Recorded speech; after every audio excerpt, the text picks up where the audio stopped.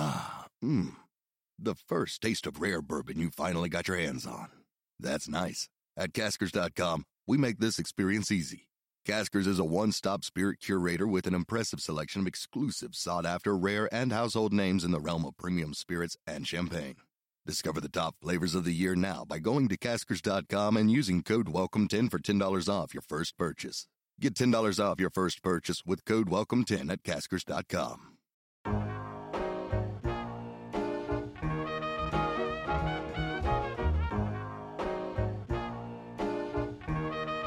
CJ on the beat.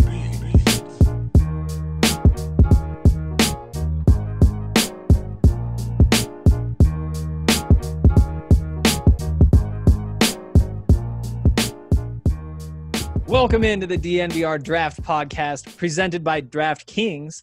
I'm Henry Chisholm, and I'm here with Dre. Dre, what's up? How's it going, my man? How are your bets going?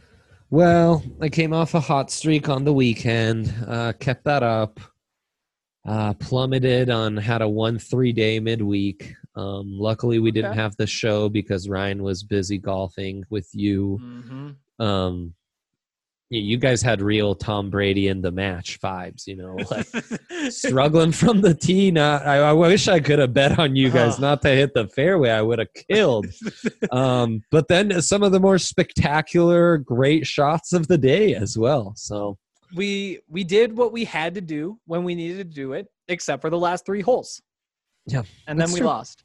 I was actually thinking though, like I almost ordered a TB12 hat. Just so that, like, if it ever came up, like, if somebody, like, shanks something into the woods, just so I could pull out and just be like, hey, here, you should wear this. And I was like, I'm not giving Tom Brady my money. Yeah, totally. It is a fun idea as, like, a dunce cap on the golf course, so. Yeah, maybe in round 2 we'll break one out. So, actually, I think you guys kind of cheered me up because while that's going on, I also had action on 4 different Italian League games. That's what killed the hot streak, but I'm back at it. It was a Jokic night last night in the KBO. Won that bet 1-0, and I had a little odds boost parlay thanks to the good people at DraftKings on the golf for Webb Simpson, Nate Lashley, and I forget the third to all hit the fairway on the first hole, and they did. So booyah! Wow. Back on the winning streak, ready for this weekend. Lots of great lines, lots of odds boosts. I mean, if you're spending the 4th of July and you don't have action on the hot dog eating contest, frankly, I don't know what you're doing. I was looking at Twitter this morning. Well, actually, I got like the Twitter notification that was like DNVR bets, Premier League, I can't remember what you talked about, and PGA and hot dogs. And I was like, well, what could they possibly be saying about hot dogs? And then I was listening. I was like, oh, of course, there's the hot dog eating contest, which I haven't even thought about in years. I haven't even considered, like, the fact that Joey Chestnut is still going strong. Oh yeah. Was kind of like a moment for me, like, oh wow, Joey Chestnut, that's my childhood. He's still around. Like, I thought that man would be like 70 by now, but yeah, that's pretty crazy. The answer was to bet on Joey Chestnut, right? Yeah. There's several options to bet on Joey Chestnut. I would suggest most of them. So did you end up taking him to break the record? Yeah, you did, because I'm getting an odds boost at plus 200. That's right. That's right. I'm going to have to get in on that too. Yeah, exactly. I just wish there were football. And you know what? There's plenty of football props you can bet on right now. That's true. We talked about all the props you can bet on the 2021 draft. What are you talking about? Well, yeah, but you can't win any money on it. I think it's July. There's never been football in July. I mean, I don't know what to tell you. But there's been at least like the thought of training camp being 2 weeks away. And I guess there still is. I wonder if we would have got some spring training games lines. They would have, but still. I know that college is the college sports with legal betting is a little funny, but still cool. But thank you to the good people at DraftKings Sportsbook for being our presenting sponsor here. Of course. Yep. We love them. I just got the message that apparently I didn't realize that it was my turn to make a pick in a Dynasty Fantasy League. Oh, no. Yeah. And maybe at some point later in the show, I'll have to give you a couple options and see who you like. I think so. It's a draft pod. Nothing fits better than that. So please feel free to interrupt any segment we're in to get into this, because I truly, it is exactly on topic. So I think it's kind of your requirement at this point. All right. Well, it's going to take a second to like pull things up, so we're not going to wait on it That's now. fine. But That's fine. I'll work on it in between and let you know when we're ready to make a pick. No worries at all. Okay. Well, today's plan, because we haven't gotten to that point yet, is to talk through the AFC South. I think one of the more interesting divisions in the NFL, and I think one that actually was my DraftKings pick of the week this week on the Buffs podcast, to take the Texans to win that division. They're plus 350 to win that division, and I think that they are – I mean, I think you could make an argument they should be the favorite, mostly based on my belief in Deshaun Watson. But we'll dig into that in a second. Afterward, we will get into the linebackers, which is – one of the fun groups, I felt like. One of the groups you talked about a lot before the draft. And I think we both are antsy to talk about Justin Sternad. I know we are. We are. And how football should be coming back sooner than it is, but we'll get into that. Let's hope. And Davion Taylor, of course. And Davion Taylor. There's a Buffs angle. There's a Broncos angle. We've got you covered. We've got lots of questions from some of our usual suspects doing great work for us. So, yeah, excited as always to be back on with you, my dear friend. But first, a little more about DraftKings Sportsbook. It really is the best way for you to be betting on sports, especially if you're in Colorado. They're in other states too, but the specials that they have on Broncos players and on like all sorts of Denver sports. I mean, you can get odds boost on, or at different points you could at least get odds boost on the Avs to win the Cup, to bet on the Nuggets to do stuff.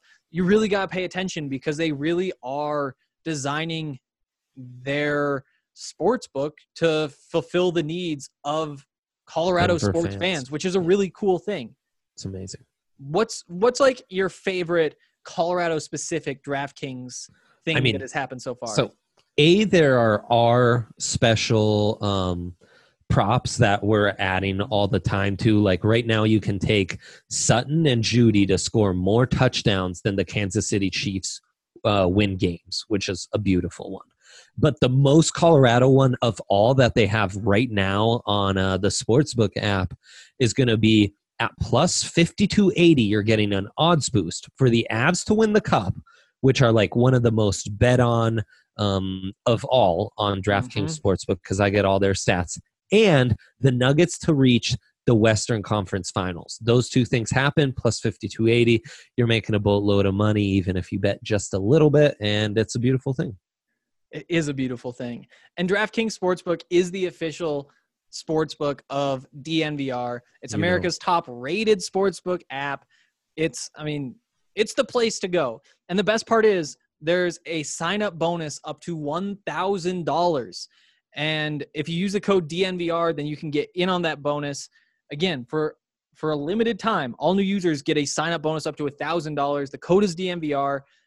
Only at DraftKings Sportsbook. Must be 21 or older. Colorado only. Bonus comprised of a first deposit bonus and a first bet match, each up to $500. Deposit bonus requires 25 times playthrough. Restrictions do apply. See DraftKings.com/sportsbook for details. Gambling problem?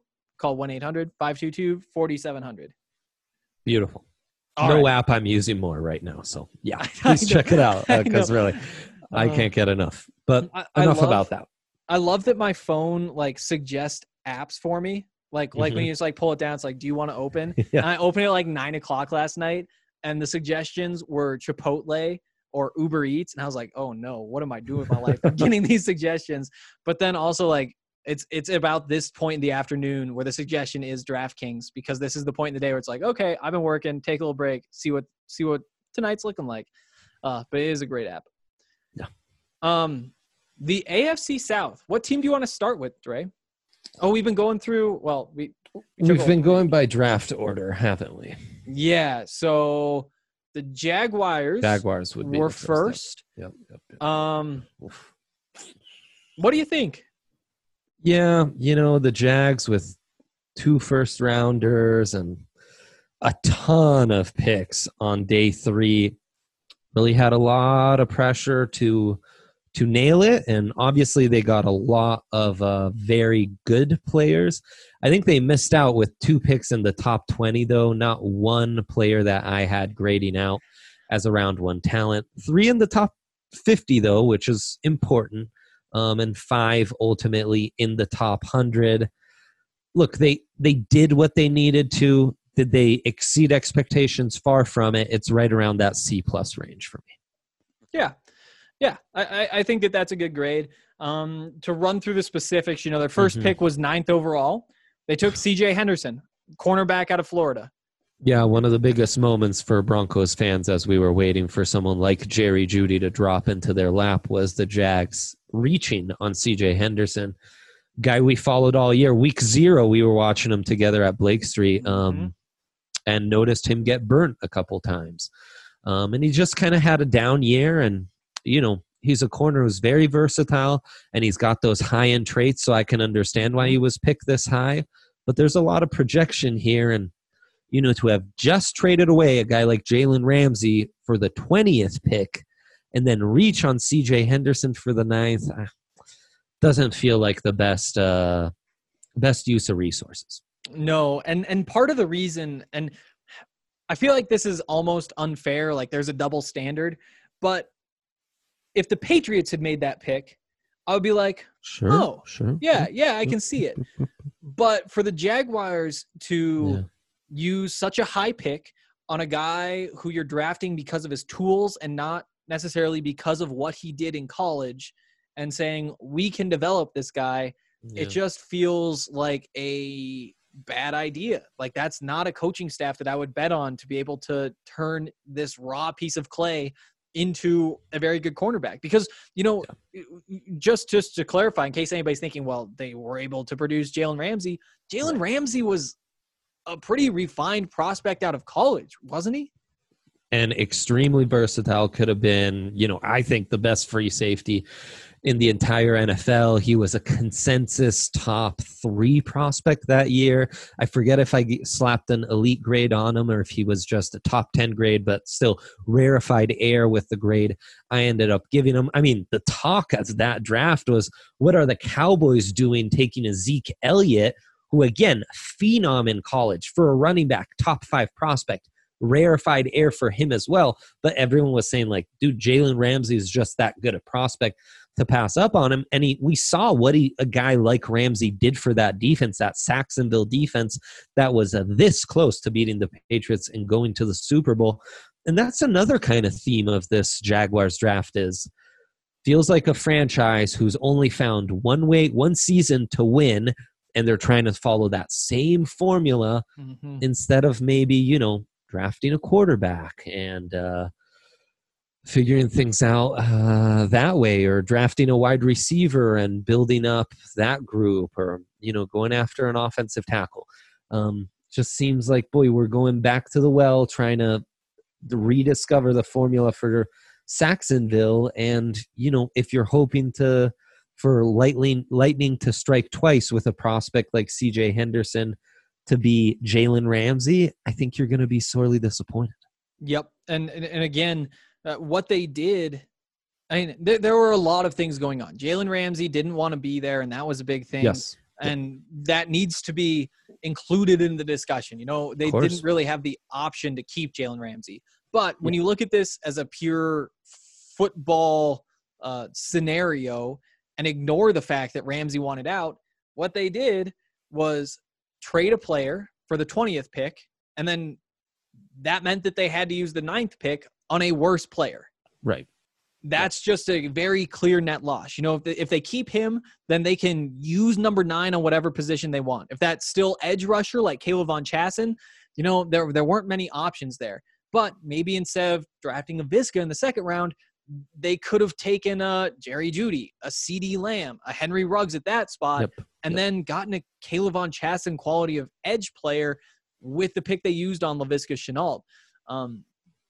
And maybe a slightly more limited corner with maybe not quite the upside of a C.J. Henderson, but an almost equally as reliable plug-and-play starter who, if you can cover him up with scheme a little bit, I think of the TCU kid who's Jeff Gladney. Yeah, Jeff Gladney. I think you could have waited to get him in that Visca pick and got like a CeeDee Lamb with this selection, and maybe looked a little better as well. I love Jacksonville's draft last year with Josh Allen and then Juwan Taylor, who was like first round grade in the second round. And Josh Allen obviously had a great rookie season as an edge rusher. Yeah, it just seemed like, I don't think with all the picks they had early, I don't know that they really tackled the strengths of this draft by going with the second best corner, the best edge rusher. Chasen was a tough one to find a spot with in mocks. Mm-hmm. He was all over the place. I mean, both these guys drafted at 9 and 20, as I said, don't grade out as first round grades for me. Henderson 27th on my board, Chasen 30th. Visca, a pick that I love, 24th on my board. Mm-hmm. And obviously, as you know, would have been ranked much higher if not for the injury concerns. Yep. And again, I really like what you said about not focusing on the strengths of this draft, because it was a pretty weak cornerback draft and it was a pretty weak edge rusher draft. Absolutely. And those were needs that they created for themselves by trading away Jalen Ramsey, by losing the guys they already lost up front, the pass rushers, but then also by the fact that they're trying to get rid of Yannick Ngakoue, or Yannick Ngakoue gets out, or whatever's happening there. Sketchy ground. He isn't going to be a Jaguar for long. And that's why you had this need at a position where you don't want to have a need. And again, it all just comes back to this being not a good organization. An organization where the NFLPA has come out and said, hey, about a quarter of all complaints against a team coming from NFL players have been against this team because they're trying to grab back any money they can for missed workouts, because they're crossing all of these lines. This is a bad organization, and bad organizations make bad decisions in the draft, but also they put themselves in bad situations in the draft. And I think that before we can tell whether these were bad decisions, we at least do know that they put themselves in these bad situations. Yeah, for sure. And I know Tom Coughlin created a lot of that atmosphere, and they've got rid of him, and we'll see how that changes things. Hopefully for Visca, at least, we hope that it's going to be a much better environment than that is. And look, at the end of the day, to get 3 guys ranked in my top 30 with those first 3 picks, it's not a fail. That's why it's still a C+. But you kind of put it perfectly. They're fighting an uphill battle from the start, because when they have drafted good guys, then they're not able to retain them. I mean, Ngakoue and Jalen Ramsey, dude, those should be the building blocks for one of the premier defenses in the entire NFL. After quarterback and offensive tackle, if you're building a defense in the NFL in 2020, those are the premium positions, edge rusher and cornerback. Yep. So they're fighting an uphill battle. Davion Hamilton, early 3rd, doesn't move the needle for me. I love the Ben Bartch pick at the beginning of the 4th. They have their young tackles, so he'll be perfect. Move to guard where his length won't be nearly as much of an issue. And then we've got Josiah Scott. 8 more day 3 picks. Oh, yeah. 3 4th rounders, 2 5th rounders, 2 6th rounders. Colin Johnson and Jake Luton Colin Johnson, the massive wide receiver from Texas, the only guy I had a draftable grade aside from Bartch with all those picks. So not sure they cleaned up there the way they had to. So yeah, just a bit underwhelming. Yep. And they took 4 defensive backs in this draft. That's a need. Yeah. But it just feels like that was kind of just a shotgun blast. When you have 3 4th round picks, 2 5th round picks, 2 6th round picks, you have the opportunity to move up. And if instead of taking a cornerback in the 4th round, a safety in the 5th round, a cornerback in the 7th, they could have, if they wanted to, just moved up and taken one better prospect. And it almost feels like, you mentioned Tom Coughlin is gone and he was in charge of everything on the football side. It almost feels like they weren't willing to bet on themselves to make the right picks. No team needs this many guys to come in, multiple receivers as well. I like a lot of the players. I think Shaq Quarterman gets a lot of hate because he isn't the modern move linebacker, but you need to be able to tackle football players. You need to have somebody who can do that. Like, we don't love Todd Davis, but we specifically don't like Todd Davis because he's next to an Alexander Hamilton. Before that, he was next to a Brandon Marshall. Johnson. Sorry. But wow. I watched this Hamilton on the mind. Huh? I watched this George Washington documentary. It's called like Washington on the History Channel. It's like 7 hours, and there is a very large Alexander Hamilton. Like, he was very close to George Washington. We don't need to go down the history road, but that is he is on my mind. But okay, good. It's not a draft that I love. One note on Viska though, just because it's relevant with all of this. And we kind of talked like he's somebody who you have to use creatively, and can they do this? Can Jay Gruden do this with this offense? And I have talked to him. When I asked him, so like, are you going to be moving around? Are you going to be playing running back time? He looked at me and like almost kind of laughed. It's like, why do you think they drafted me? It's like, yeah, of course. And so we don't have to worry about that all that much. I think we've gotten to the point where everybody knows this. Like 3-4 years ago, how do you use Cordero Patterson? That type of thing. Who I don't like the comp and don't want that to get twisted. Yeah. But that was a question. And there has been this movement where now even the casual NFL fan is like, well, yeah, you got to use this guy correctly, the same way with Deebo Samuel or any of those guys. Yeah. And coaches understand that. The time when they didn't know that you have to use specific players in different creative ways, I think that time has just passed. No, and I mean, I think people embrace versatility now. You see a guy like Christian McCaffrey, everyone wants to reproduce that. Obviously, Viska, much different type of athlete and size, but you could use them in similar sets from time to time and make them a really dynamic. And, I like the receiving core of DJ Chark and now Johnson with the size and now Viska. I mean, there's stuff to build with. Fournette, though, is another bad apple there, another unhappy player who might be traded. So, we'll see. A big season for the Jags. I do think that hiring Gruden's brother as the OC could help that offense. And I do kind of like Minshew. So, but we don't need to spend too much time on the Jags. Because they will be irrelevant this year no matter what happens. I think that is just fair to say at this point. Next up after them was the Titans. Oh, wow. Amazingly, only 2 teams had had first round picks, and the Jags had 2, and the Titans all the way drafting at 29. Not quite CJ Henderson level. I mean, I contemplated this pick long and hard in my mock. I actually forget if I locked it in, but Isaiah Wilson definitely seemed to be in the mix because he fits that run first identity that we're just going to line up mano a mano. We're going to be bigger, more powerful. Let's see if you can handle us. And, having him lead the way on those little outside tosses that Derrick Henry can be so devastating on sounds appealing. Now, if they're ever down by 2 possessions, Ryan Tannehill might want to watch his back because that right tackle spot with a 20-year-old like Wilson is going to be tricky and not necessarily one of the better value picks in round 1, according to my board. And an intriguing pick with Christian Fulton at the end of the 2nd round. The very talented corner out of LSU, who some have neck and neck with CJ Henderson, similar profile. Not a great season, but he checks off a lot of those boxes and has those premier skills at cornerback to be a lockdown corner. The big thing is going to be how do they replace Logan Ryan, who didn't have that same natural talent necessarily, but Ryan was key for them playing in the slot, moving outside. He's a bigger slot corner, and being able to have that bigger slot corner who is a very reliable tackler made that run defense for the Titans essential. What's Christian Fulton's biggest knock? The tackling. Right. Well, and as somebody who has Logan Ryan in the DNVR Madden League, I can tell you, putting him in the slot, putting safeties at linebacker, like having that tackling there, it allows you to go smaller inside, have more speed all over. And I do think that that's a massive loss. And I really like what you're saying about how they're trying to be physical.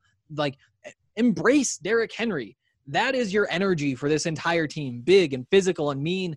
And there aren't too many guys who are bigger and more physical and meaner than Isaiah Wilson. For all the knocks he has, I don't like him as a first-round draft pick, but I like him as a first-round draft pick for the Titans a lot better than I'd like him for a lot of other teams. I do think that this is a team that has to build from the trenches out, and Christian Fulton, we'll see how it goes, but they kind of need him to pan out because I think I'm not all the way bought in on the Titans. I think that they got kind of lucky. I think that they play good playoff football, but in terms of winning a division, I got to see it again. Yep. Well, and they just replaced Jack Conklin, a guy who got paid handsomely, with Isaiah Wilson. Super raw dude who can barely drink legally, you know. You watch Georgia. Wilson had his issues in pass protection. But he's a massive man, powerful. You refine those skills. He could be a big win. And Fulton replacing Logan Ryan with Fulton, big gamble. So yeah, you're right. All of a sudden, your Houston Texans pick to win the division becomes a little more intriguing, right? Weird what they did in the third with Darrynton Evans. I'm excited about this because, well, first off, they have arguably the best running back in the NFL. Certainly the first most team All-Pro. As far as most valuable running back to a certain team, I don't think anyone comes even close to Derrick Henry, even Zeke Elliott, and Christian McCaffrey, and those kind of guys. So you're living and dying by Henry anyways. Definitely want to change a pace. Definitely want someone who can do more stuff, right? Since Derrick Henry, dare I say, is a bit one note. Darrynton Evans, of all the guys, you know, I wrote up a whole piece on kind of the hybrid players I liked in this draft, and Antonio Gibson and Darius Anderson, and all these guys, J.J. Taylor of Arizona. Yeah. I didn't have Darrynton Evans that high. I watched his tape. I think the quickness is intriguing. Speed isn't otherworldly, but it's fine. Don't see a ton of receptions, but it's fine. In the top 100, though, it's a lot. For a team that doesn't even have a fourth rounder, and some of the guys I just mentioned, like Anderson and J.J. Taylor, didn't even get drafted. You know, you're looking for basically a gimmicky guy, right? To use a top 100 pick for that, I think is a poor use of resources. So you went with two boomer bust guys, and then you kind of went with a luxury pick. I don't know. They're in a tight window. They've got an important opportunity. Are you maximizing that window with those three picks? You're certainly taking some big gambles with those first two, and I'm not so convinced about that third pick. Yep, and for me specifically, I'm looking at Anthony McFarland. If you're taking a running back right there, I think that when you're trying to replace Dion Lewis, I think that he brings a little bit of that versatility. He lets you throw the ball a bit out of the backfield. And I agree. I'm with you, brother. Unless you're really sure that Darrynton Evans is going to be something special and that he's undervalued by everybody else, and you can't risk blowing even the value of having him in the third round, the late third round, why are you using that pick? There's a good chance that you're going to be able to snag him with your next pick in the fifth round, and you can actually get somebody who's worthy of a third round pick right there. Right. And worst case scenario, he's off the board. Well, guess what?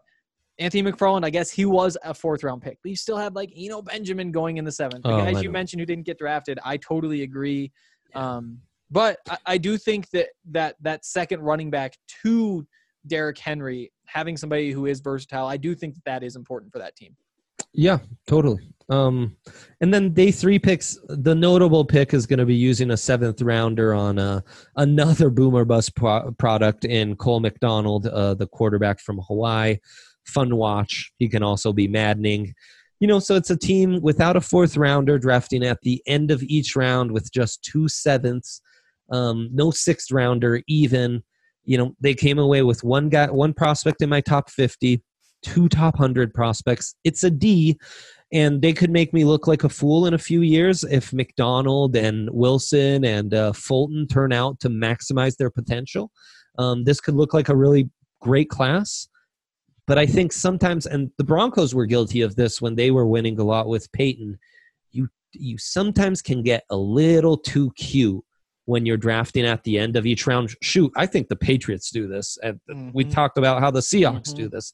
You get a little too cute when you're drafting at the end of each round. It's almost like you get in your head and you're like, oh, we're fighting an uphill battle, so we need to think differently from everyone else. And it's like, dude, don't overthink this. Play the board, you know, like You know, on this pod, I've talked a million times about the second tier of offensive tackles, and Wilson was squarely in that. And it was a reach, and I think you summed it up well. This is a team without a 4th round pick, without a 6th round pick, a team that is picking at the end of the rounds, but maybe doesn't deserve to be picking 29th in every round. Yep. I don't think this is the 4th best team in the NFL. And that means that they can't blow any of their picks. And it is very important that Isaiah Wilson pans out. And it is important that Christian Fulton pans out. And if either of them don't, then that's the kind of stuff that sends you, kind of like what happened to the Broncos, down to the very bottom of the league very quickly. Sets you back a couple seasons. So especially when you shouldn't be picking at 29th in the first place. That's right. Yeah. So for sure. What was next? Let's see. Pulling up the second Indianapolis round. Colts.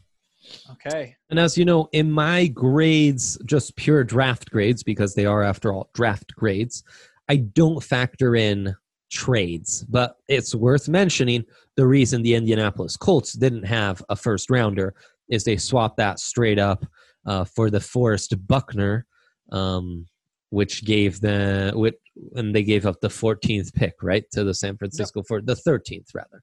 And if defensive line was their biggest need, then they could have grabbed, let's see, because Derek Brown was off the board. Javon Kinlaw was still there at 14. So essentially, wasn't he? That's right. Yep. So they could have traded. The trade ends up being Javon Kinlaw for DeForest Buckner. And obviously the money and the contract plays a big role, but I think that that's a good deal. It's a solid deal. It's a solid deal for a team with a lot of cap who intelligently didn't just spend it on the top, name in that free agent class. They kind of hoarded that cap. They waited for an opportunity like this. And they said, if we're going to use our cap, we're going to use it on a guy who's a true stud, who deserves to get that kind of money, who can be a building block for our defense. And we couldn't, that's a rare talent you can't just find in free agency. So exactly. And solid trade, I'd say. Yep. As you said, they were patient. They waited for the right opportunity, and that one flared up instead of spending it early. And if that hadn't flared up, then maybe they'd be in on Yannick Ngakoue. Maybe they'd be in on Leonard Fournette. They could say that's how they address running back. Maybe they would have been in on David Njoku now, although I guess that's not really a big money deal. But those opportunities do come up, so it wasn't like a risk to hold out and hope that they had the opportunity. Right. Their first pick.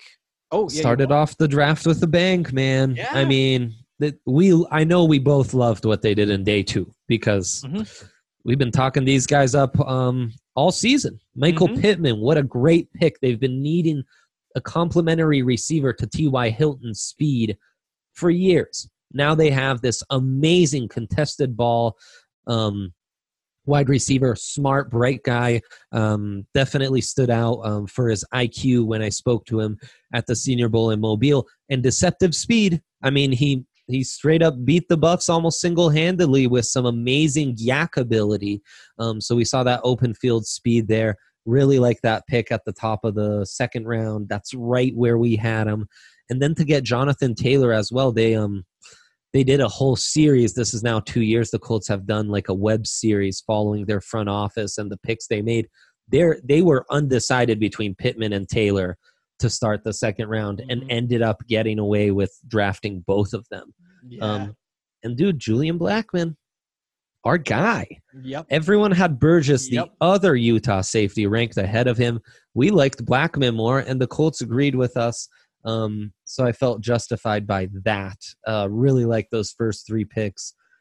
They're just solid players, man, who fit needs. This is a good situation for those 3 prospects for sure. And that's exactly it. They're good fits for this situation. Michael Pittman was the 34th player picked.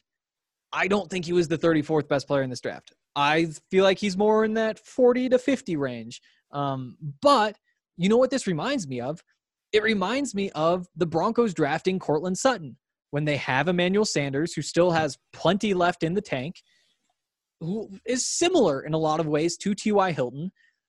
And so you add this big physical presence. Is Michael Pittman going to be an all-pro? I doubt it.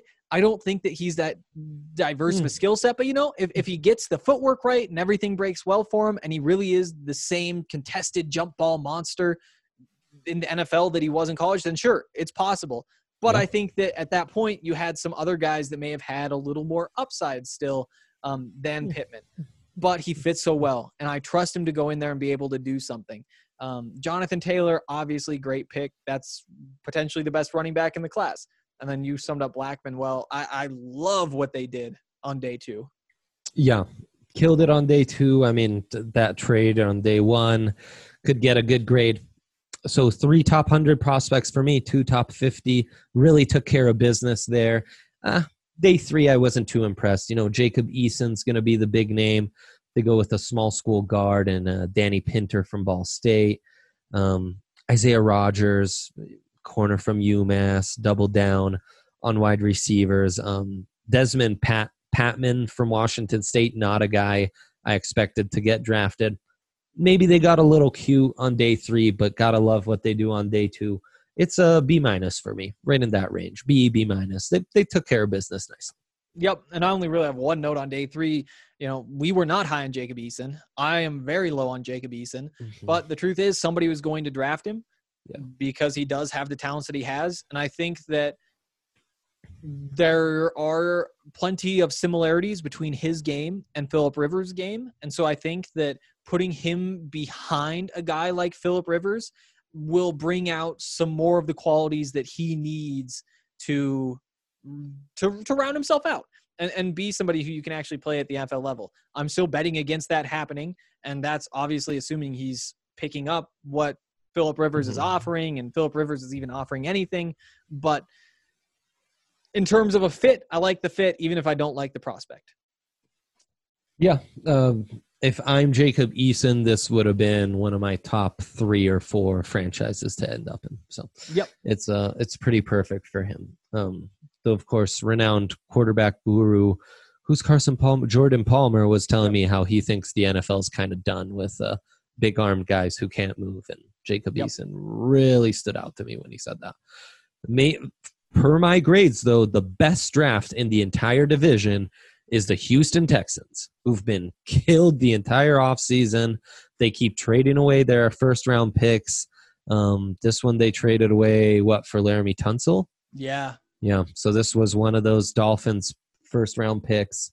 And yet they ended up with a guy who, if you believe the rumors, and I do in this case, if they did have their first-round pick, they would have taken Ross Blacklock, the defensive tackle from TCU, a guy I had ranked 26th.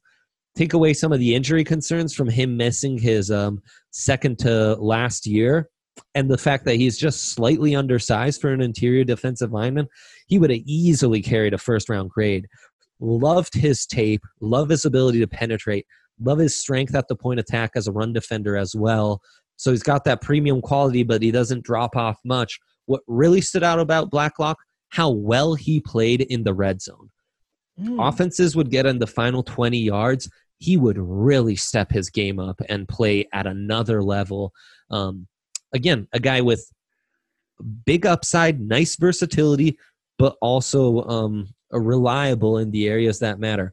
Getting him, mid-second round, at 8th pick of the second round, I think is a great get. Huge for that defensive front that's lost Clowney and can't rely on J.J. Watt to stay healthy. And lost DJ Reader as well. Yeah. Good point. Yep. They needed to support J.J. Watt. Yeah. Even though he does have injuries and all that kind of stuff, he's still their best player. I mean, I guess Deshaun Watson is kind of the interesting one, whether positional value is a part of that could be a debate. But you got to do something to put J.J. Watt in a good situation, the same way that the Broncos we've seen have put Von Miller, who is still the Broncos' best player in my mind.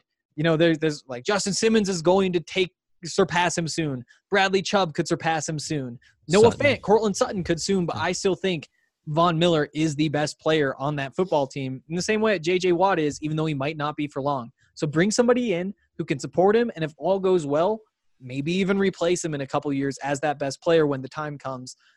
They've lost some of that defensive identity that they had No. They needed somebody like this to bring that back. And then they doubled down with finding that defensive identity again, trying to fill that hole that's been left from Clowney, and adding Jonathan Grenard, who Louisville transfer, follows his defensive coordinator to Florida, really blows up in the SEC. Not a guy that I loved because I talk about premium traits a lot. I think he lacks those premium traits as an edge rusher. That bend, that burst, that, the ability to be like a truly elite NFL pass rusher, which again, second most coveted position in the game. So it's no knock to be lacking those super hard to find premier traits. But they do have Whitney Merciless, and they do have some talented inside linebackers. Grenard is extremely versatile. I trust him in all phases of the game. As a stand-up edge in a 3-4, he can drop back. He can move sideline to sideline. He can set the edge. Reliable in space, reliable tackler, high character, team-first guy. Perfect complementary piece to fill in. This front seven got significantly better in this draft with these 2 picks. And don't love the other 3 picks. On day 3, Charlie Heck, I think, is a reach, the offensive tackle from North Carolina. John Reed, the Penn State cornerback. Bill O'Brien probably knows him because, he wasn't coaching at Penn State that long ago. And Isaiah Coulter, they just lost DeAndre Hopkins. They get this big wide receiver from Rhode Island. Not saying he's the same player by any means, but the strengths to his game aren't that far off D-Hop. Yeah, exactly. To go back to Greenard and his fit in the front 7, I love the physicality. That is what he brings, and that is what they have everywhere. Blacklock, with J.J. Watt, with the physical linebackers behind him. And sure, he may not have like the elite pass rushing speed. Like he doesn't have Vaughn's bend and closing ability and just the general speed. But in the same way that you said Isaiah Coulter is kind of in the same mold as DeAndre Hopkins, Jonathan Greenard is in the same mold, I think, of Jadeveon Clowney. Maybe a little bit smaller, but still just built on that physicality. And it won't be the same by any means because he is not as good, at least at this point in his career. It'd be an upset for him to surpass Jadeveon Clowney, but he does have that same kind of physicality that I like. Yeah, lacking the premier traits, but he does give you some strength on the edge, which is nice. And I think complements Merciless. You don't necessarily need another devastating mismatch. You just need a guy who you can trust out on the edge. And I think he does that for them. So in the end, for me, it's a B. You're looking at 2 top 100 prospects, 1 in my top 30 for a team that didn't draft until the 40th pick. I'd say that's a nice haul. Yeah. Before we move on, my question is, if you had to pick the order that these teams finish in the AFC South, all 4 of them, what order would you guess?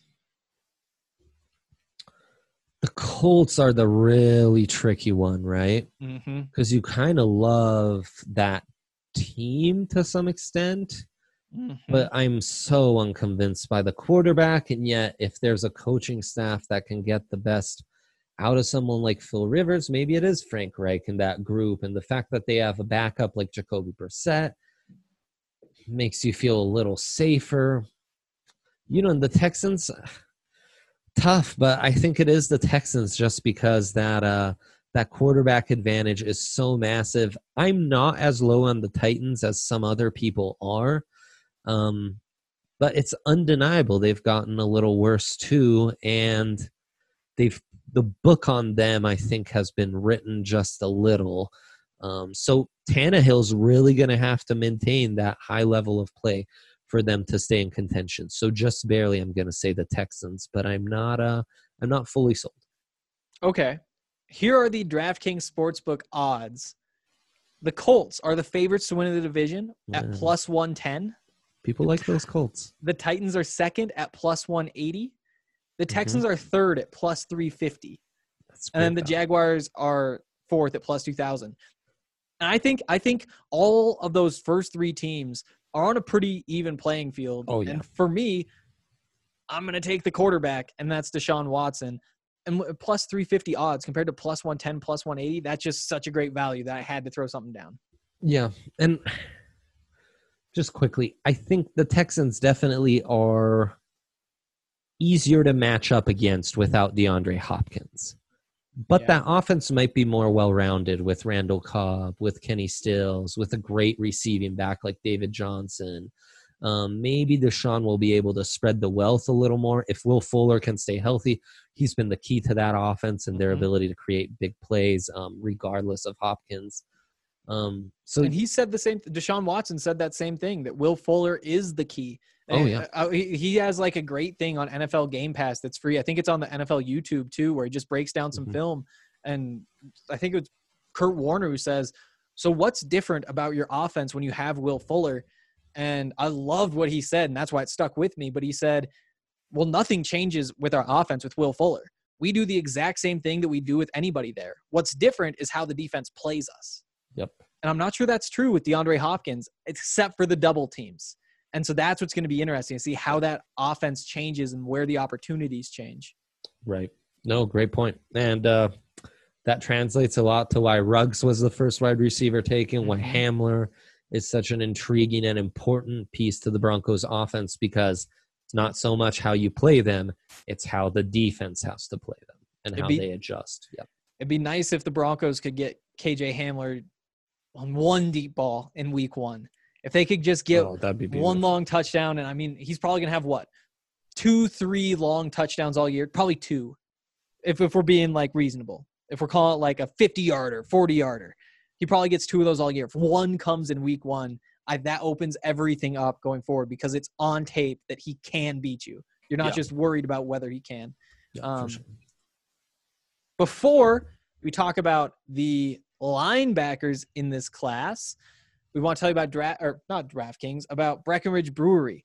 Breckenridge Brewery is just so good. Just so good. Yeah. I'm headed over to the DNVR bar tonight with Eric, and hopefully not just Eric, to drink some Breckenridge beers, and I'm really excited. We hype these up a lot, but it's because they really are just our favorites, and that's what I keep my refrigerator stocked with, because it is just such a good value. You can get real good beer at solid, cheap prices because they do mass produce it. Because what they did was so great that Coors was willing to say, hey, let's upgrade these facilities and we'll take a cut, but we got to make more of this. And that's why the price is so low and the beer is so good. And I just cannot recommend enough Breckenridge beers. You can find them at Davidson's if you're in Colorado, just south of Denver. They have a couple of locations there. You can go to grocery stores, you can go to liquor stores, and you can see exactly what is available at which store by going to the Breckenridge Brewery website and using the beer locator there. You can also get some food from the farmhouse, where if you use the code DNVR, you can get $5 off your meal. So that's a great deal. Check out Breckenridge Brewery. And also check out Manscaped. Manscaped is one of our favorite companies, and I was talking about it on the Buffs pod earlier, but when we were playing the match, me and RK against Vic and Mosier, the Oddcast Cup. The Oddcast Cup, yep. I was in the car driving over, and about 2 minutes into my drive over, I'm wearing a black shirt, and I was sweating through that black shirt. And I was like, this is disgusting. All day, because of the crop preserver, I was never sweating in my balls, sweating out of my. I see. I can't really fit because it's not even like the balls that sweat. I feel like it's like the ball pit, almost kind of like the armpit.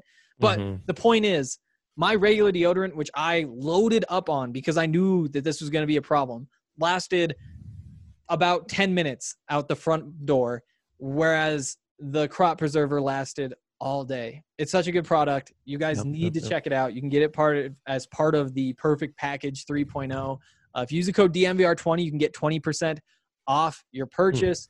There's already like a massive discount because that gives you the Lawnmower 3.0. It gives you the crop preserver, gives you the crop reviver, gives you the body wash. I can't remember what that's called off the top of my head. A t-shirt, the carrying bag, all that stuff. And it's cheaper because you're buying the whole bundle. Plus you get the extra 20% off with the code DNVR20. Plus you get shipped straight to you. It's an incredible value, and we are entering the middle of the summer, so take advantage of that. All right. Beautiful. Time to talk about the linebackers. Yeah. If there's a trend or a theme to this group, I think it's twofold here, young Henry. Oh, really? Yep. It's the NFL's continued obsession for athletes at linebacker, these versatile linebackers that have at least coverage potential, right? And that's where things can get tricky. And we really saw injury concerns seem to push down some pretty talented guys. Yeah, we did, didn't we? Yeah, I think Marcus Bailey and Troy Dye really stand out to me. Bailey, a couple weeks into the season, the star linebacker for Purdue, when he got injured, we were saying, and most of the rest of the media world was saying, this is a first-round guy. They're at least a top 50 guy that just got injured and really hurt his draft stock. Well, geez, he goes first pick of the 7th round to the Bengals. Sadly, he's the third linebacker taken by Cincinnati alone. Yeah. But, I mean, the thing about that is, though, I do think it's a pretty level playing field. I don't think the Bengals are going into this thinking, okay, time to load up on linebackers. Sure. But when Marcus Bailey is sitting there at the first pick of the 7th round, how could you take anybody else? Because he is that talented. You have to take that bet. And I kind of wish that the Broncos had done it at some point too. I mean, if that Sternad pick had been Marcus Bailey, I think we would have been thrilled.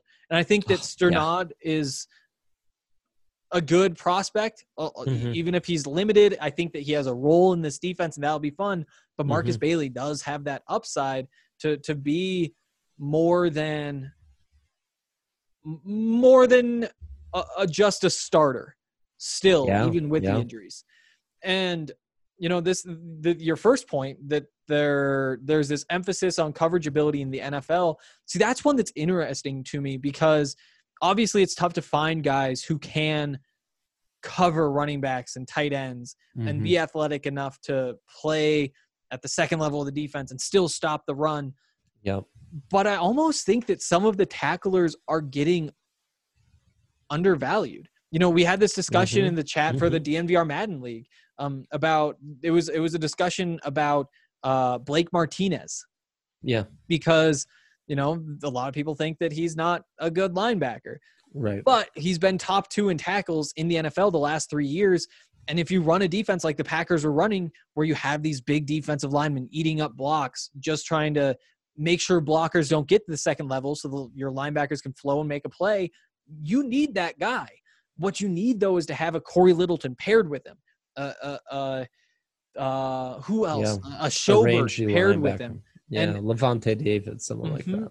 Now, I think that the answer is still that you need that combination. You need both of those two guys playing linebacker, your cover guy and your tackle guy, or ideally a couple guys who can do both, but there's no way you can afford to pay guys who can do both. But the deals that the Littletons are getting, they're just a bit rich because that's only still half of what you need. You still need a tackler to cover for somebody like that unless you are getting one of those super well-rounded guys, which Corey Littleton is not. Yeah, and that identifies what we're seeing exactly. It's not too dissimilar from, guys like LaVisca or Antonio Gibson or Christian McCaffrey, those running backs who are able to receive the ball and really impact the offense in both phases of the game. Zeke Elliott, Saquon Barkley, David Johnson, these kind of guys, Le'Veon Bell, are so much more valuable than just your straight up runner, who you can find as an undrafted, as a third day 3 pick. And that's what we're seeing here. The Corey Littletons are the guys we're spending premium money and premium picks on. And those other guys, you're like, okay, I can find a Francis Bernard anywhere. Did Francis Bernard even end up getting drafted? Because he's a perfect example of this. Yeah. And I don't think he even got drafted. Dante Olson as well from Montana didn't get drafted. Another example. And I think that when we're talking, like, you hit the nail exactly on the head because the linebackers are the response to the running backs. If you have a Christian McCaffrey and you have a Corey Littleton on the defensive side of the ball, then sure, when Christian McCaffrey flexes out into the slot, Corey Littleton will do much better than just about any other linebacker covering him. But when Christian McCaffrey doesn't flex out and he is just running the ball, that's where Corey Littleton is not a plus player. Right. Malik Harrison, for example, a third-round draft pick, he's kind of the opposite. When Christian McCaffrey is running the ball, that's who you want there. That's who you want filling things up, taking up blockers, brushing blockers to the side, getting into the backfield. When you have to flex them out in coverage, then you're having issues. But either way, you're going to struggle unless you have that well-rounded guy. And I do think that the athleticism there is being overvalued a little bit. Jeez, and how many actually well-rounded guys do you have in this class? You have Isaiah Simmons. Yeah. He exceeds the qualifications of the label well-rounded. Yeah. Well, and play corner and stuff. I mean, get out of here. Was faster than most cornerbacks, almost all cornerbacks in this draft.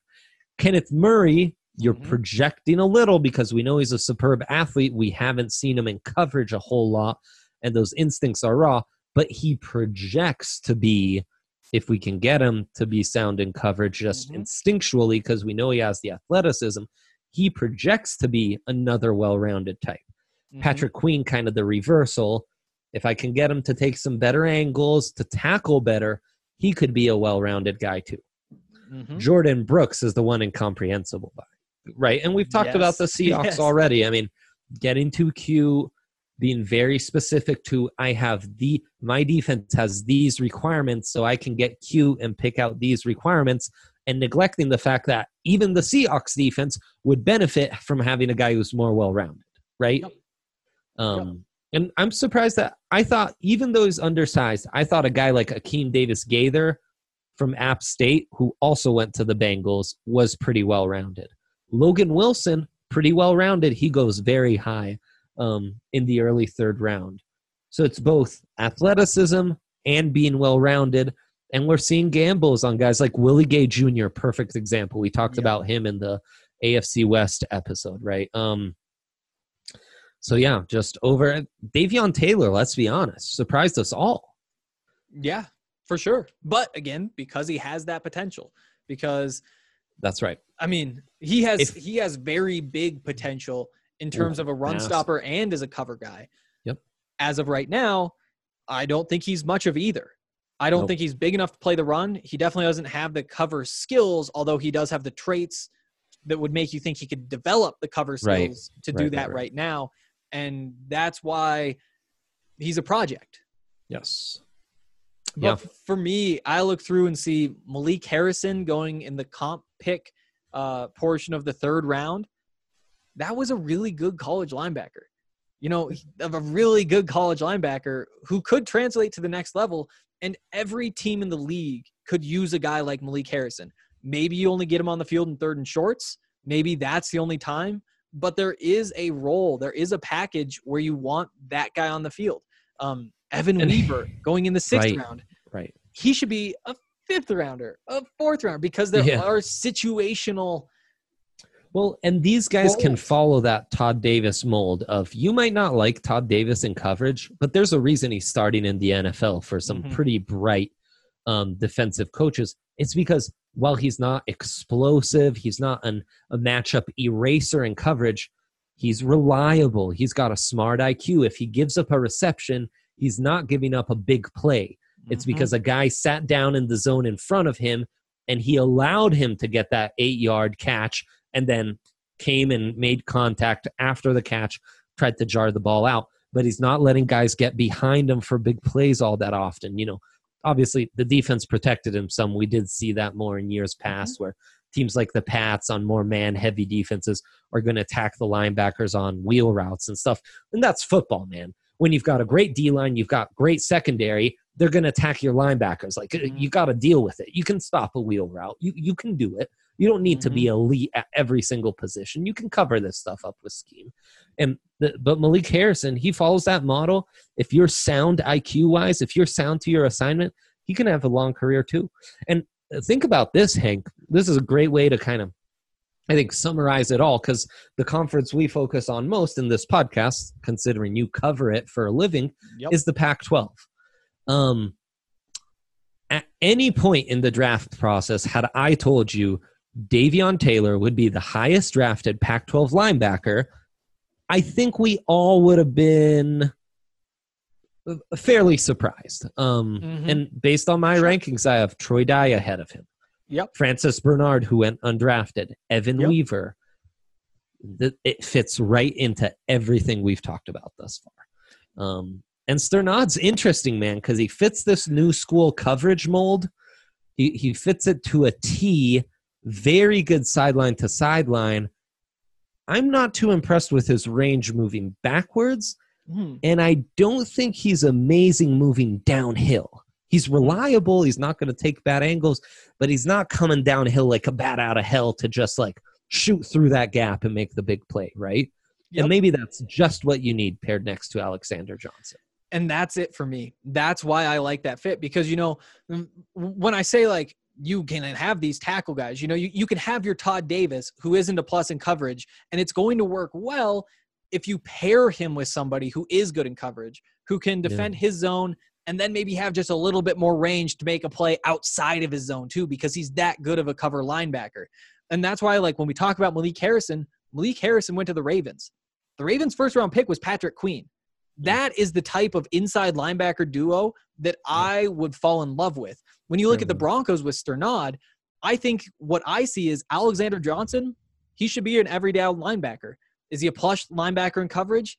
I don't know, but I think he can get there just because his length helps him so much to cover up maybe being just a little bit too clunky to be a true pure cover linebacker. Right. But that means in running situations, you put Todd Davis next to him, that's a great run defensive pairing right there. In passing situations, you put Justin Sternad next to him, that's a good coverage combination, assuming Sternad translates in the way that I'm willing to project him to, not hope, but project him to.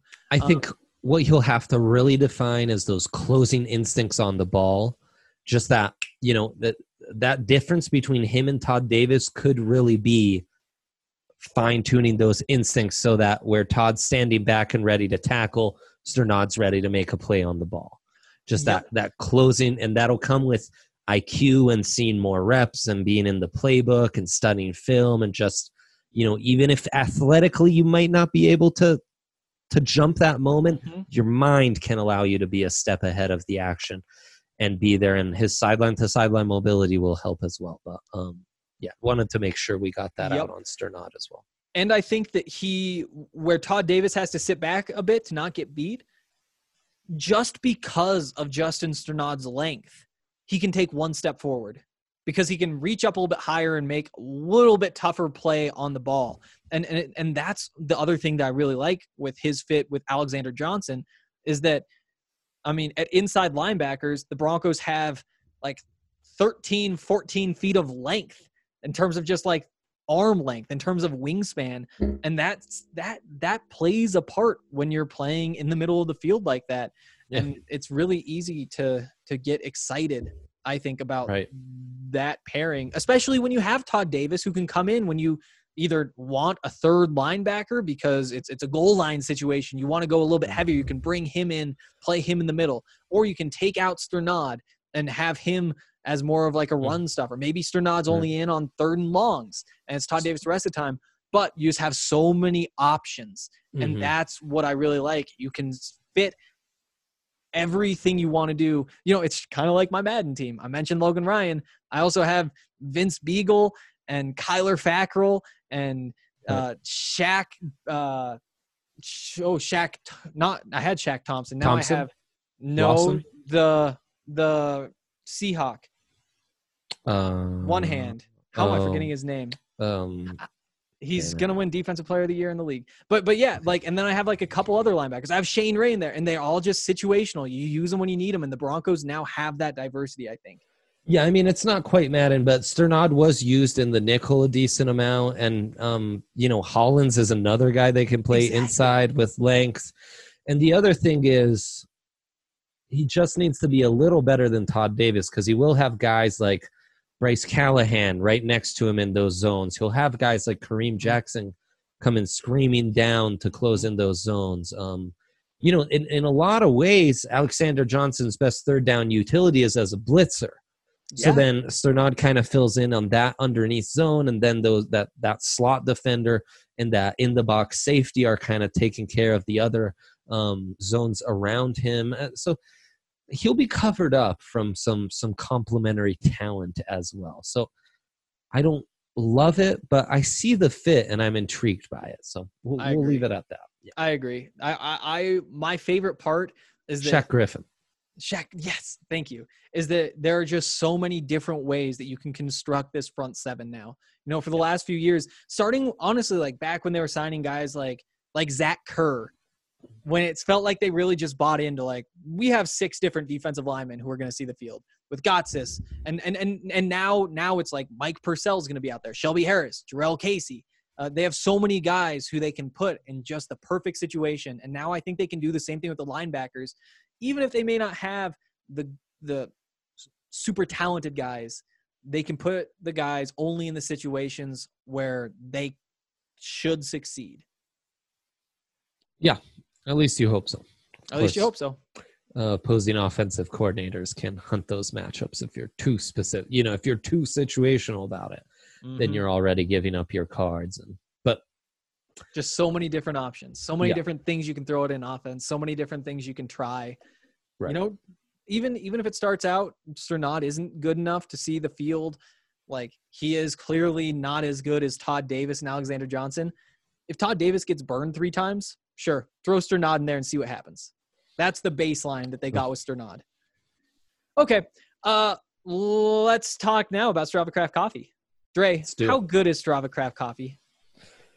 It's so nice, rich coffee. And then the beauty is it's really my go-to for a grip now, I guess several years, as an afternoon coffee, because it doesn't give you all those jitters that, I always regret an afternoon coffee unless it's Strava Craft, because they have all that great CBD stuff, helps with anxiety, IBS, all the other medical issues you might have.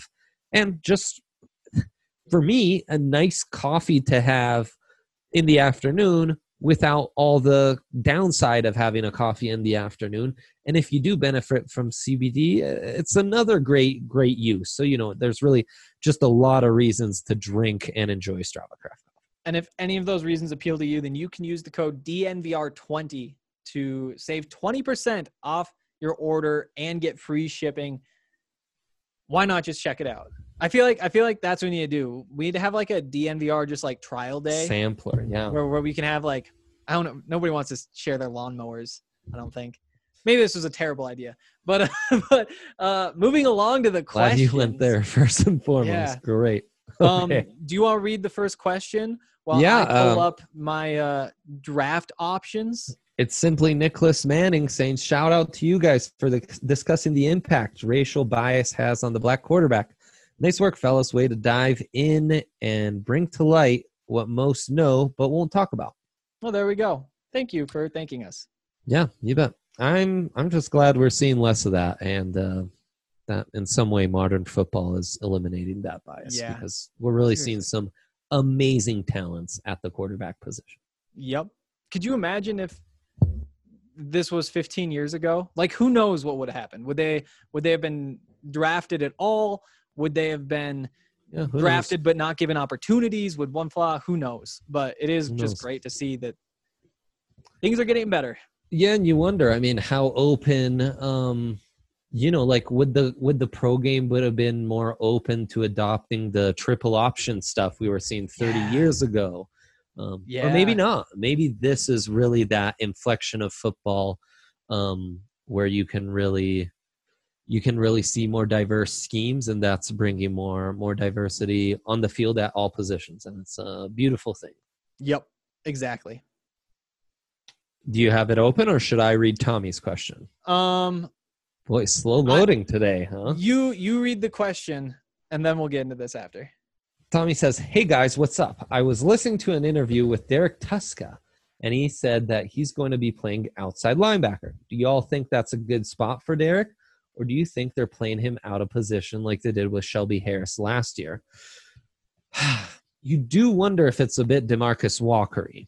Of course, Walker wasn't moved to outside linebacker until injuries kind of forced him to do that. But no, look, Tuszka did this at North Dakota State. He was a defensive end, but he'd be a stand-up edge from time to time. In a 3-4 like the Broncos, he'll end up having to do that.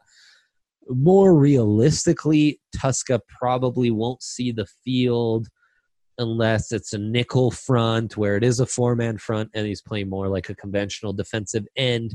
But that is kind of the role that he needs to be groomed into long term at this point. So yeah, that's I'm not surprised by that, though. Again, outside linebacker, edge, hand in the dirt.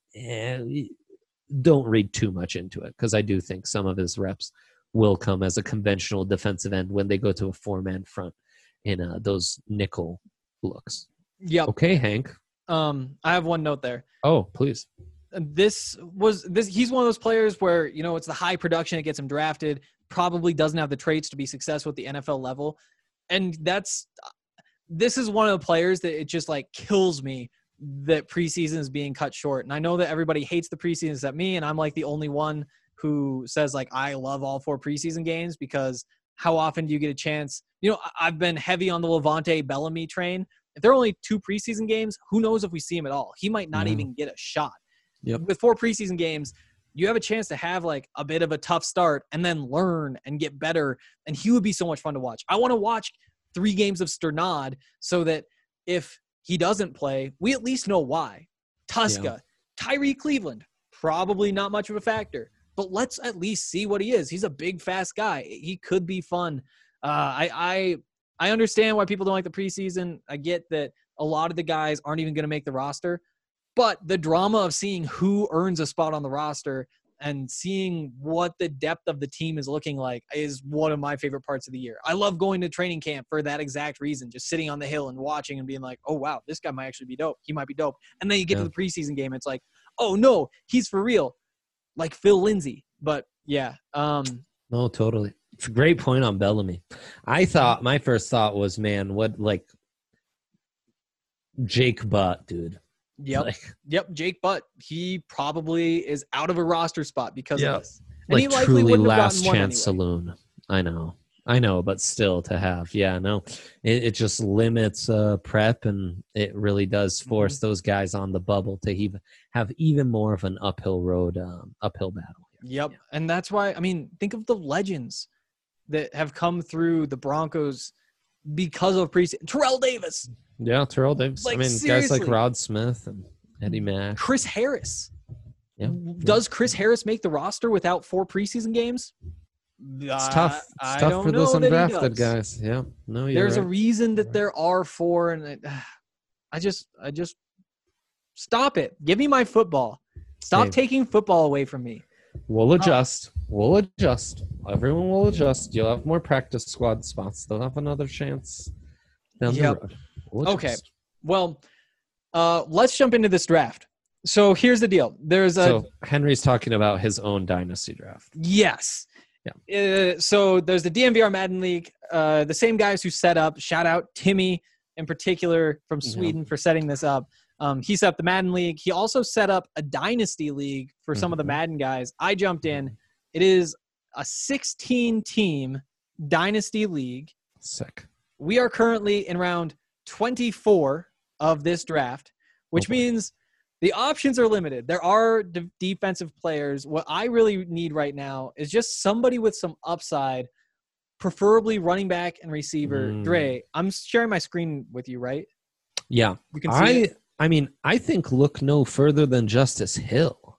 Really? Oh, the moment the Ravens drafted him, I thought adding that kind of speed to that Ravens offense, running RPOs with Lamar and this dude, forget it. Really? Justice Hill, I think, has just infinite upside. They have Mark Ingram and they have J.K. Dobbins. That doesn't scare you away? The thought that he'll never even get a shot? Dobbins, I think, will. So Ingram, he's a running back. He won't last much longer. What's going to happen is then Dobbins will be kind of the power north and south guy, and Justice Hill will be the big weapon outside.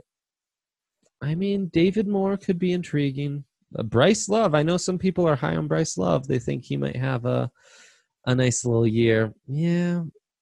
Go back to the first page. Okay. Miles Boykin's the other one, the wide receiver from for the Ravens, former Notre Dame Cat, who's got some upside there. I mean, I like Traquan Smith too. Mm-hmm. It's a PPR. It is PPR. Oh, well, Adam Humphries seems like he's lasted a while. But if you're going upside, I mean, I'm telling you, Justice Hill. Justice Hill will be the pick then. Let's do it. Beautiful. All right. Thank you, Dre. You're welcome. If I win, then I'll cut you in somehow. Sure. I mean, if Justice Hill makes a significant contribution, I think it'd be worth it. If not, then no need at all. All right. Very nice. Do you want to look at my team real quick, just because we're on here? Actually, no. Let's do this after. Nobody else cares. Okay. Yeah. So do we have one more question? Yeah. Hip Hop Array. Hip Hop Array? Yeah. Yep. Array. Array. Is that a bird? Is that a plane? No, it's the DNVR Broncos Draft Pod. What? Where? Miss you guys filling me in on everything college related because I rarely get to see or follow anything college football. Without the good folks at DNVR, I seriously wouldn't know what to look for in the draft prospects of the upcoming season. So thank you so much. Anyways, a couple of things I have thought about. You guys talked very highly about Bellamy as a potential running back option for the upcoming year. What exactly can he bring to this team? Can he beat out Freeman for a spot? You guys mentioned odds for the national championship for this upcoming year, and I want to know, is there a true dark horse that could be in the conversation, or is the gap between the mid-majors and the Power 5 just too big now? Could we ever see a team like Boise State ever get into the playoffs? As always, keep up the great content. Go Broncos and DNVR. Oh, that's so nice. Thank you so much. That is so nice. Well, Bellamy, Hank, what do you like about Bellamy? What is it that has you so intrigued? There's just the speed, the balance, and I mean, more than anything, it's the production.